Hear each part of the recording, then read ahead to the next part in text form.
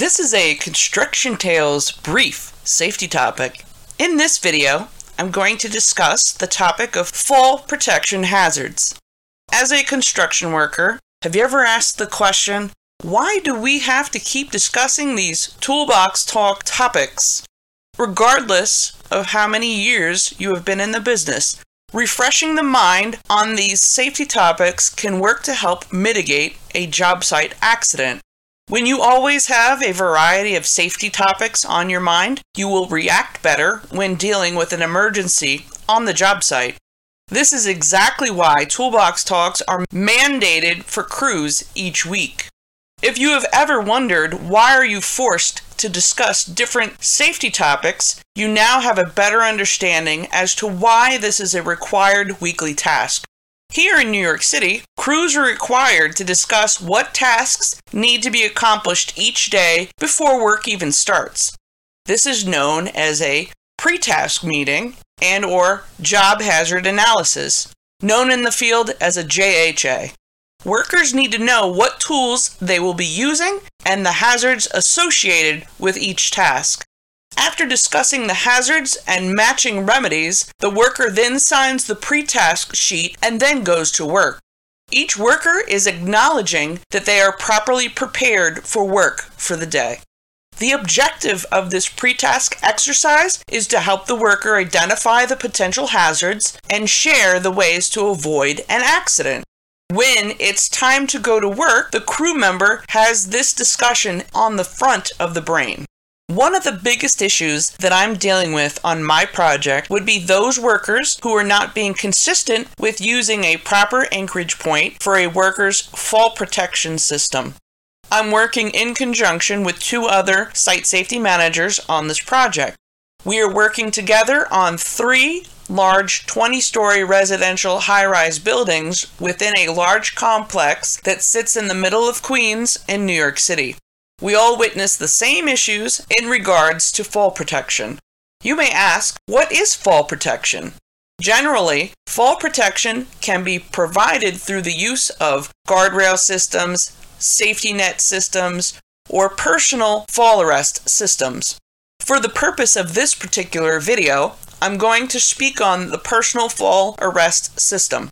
A personal fall arrest system means a system that's used to arrest an employee in a fall from a working level. It consists of an anchorage, connectors, a body belt or body harness, and may include a lanyard, deceleration device, lifeline, or suitable combination of these systems. In my region, body belts are not allowed. Some of our workers wrap their lanyard, also known in the field as a yo-yo, around the aluminum railing that serves as a fall protection for the concrete breezeway. There are 2 different types of lanyards. The first lanyard is called a positioning lanyard. A positioning lanyard controls where you're physically able to move to in order to keep you from entering a fall hazard zone. The second one is called a shock-absorbing lanyard. A shock-absorbing lanyard contains an energy-absorbing unit to limit fall arrest forces in the case of a fall. The anchorage needs to be pull-tested and capable of holding at least 5,000 pounds. Relying on an old aluminum railing that was installed back in the 1950s is not a good idea to rely on in order to avoid a falling death. Another issue in relation to fall protection we see is the lack of consistency with connecting the lanyard to the anchor. In an effort to minimize the gap with being continuously connected, 3 vertical lifelines have been dropped from the top floor.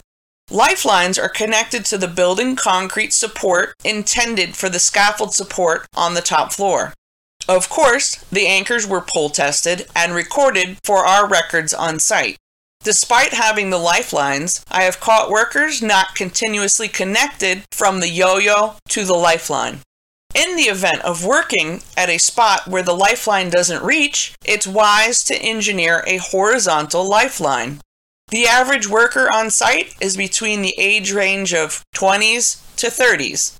Sadly, the younger workers take on more risk as opposed to the older workers. This makes them wide open to accidents. I'm even guilty of taking risks when I was younger. I thank God that I didn't have to pay the price for my cowboy moves from the past when I was much younger and less experienced. The cold, hard reality is that it only takes a fraction of a second to fall. By the time you even realize that you're falling, you will already be on the ground. Deaths by falling off a ladder could happen even while only being on the first step of the ladder. All a person has to do is hit their head in a particular spot, and life is over for the victim. The odds of surviving a fall of several floors is rather slim. In order to avoid falling to your death, just work to make sure that your lanyard is always connected to the anchorage point. If you fail to be consistent with being connected to the anchorage point, you are just playing Russian roulette with your life. Please be safe. Well, my friend, this wraps up what I have now on some of the fall protection hazards we encounter on the job site. This concludes this Construction Tales safety topic. Come back for more topics soon.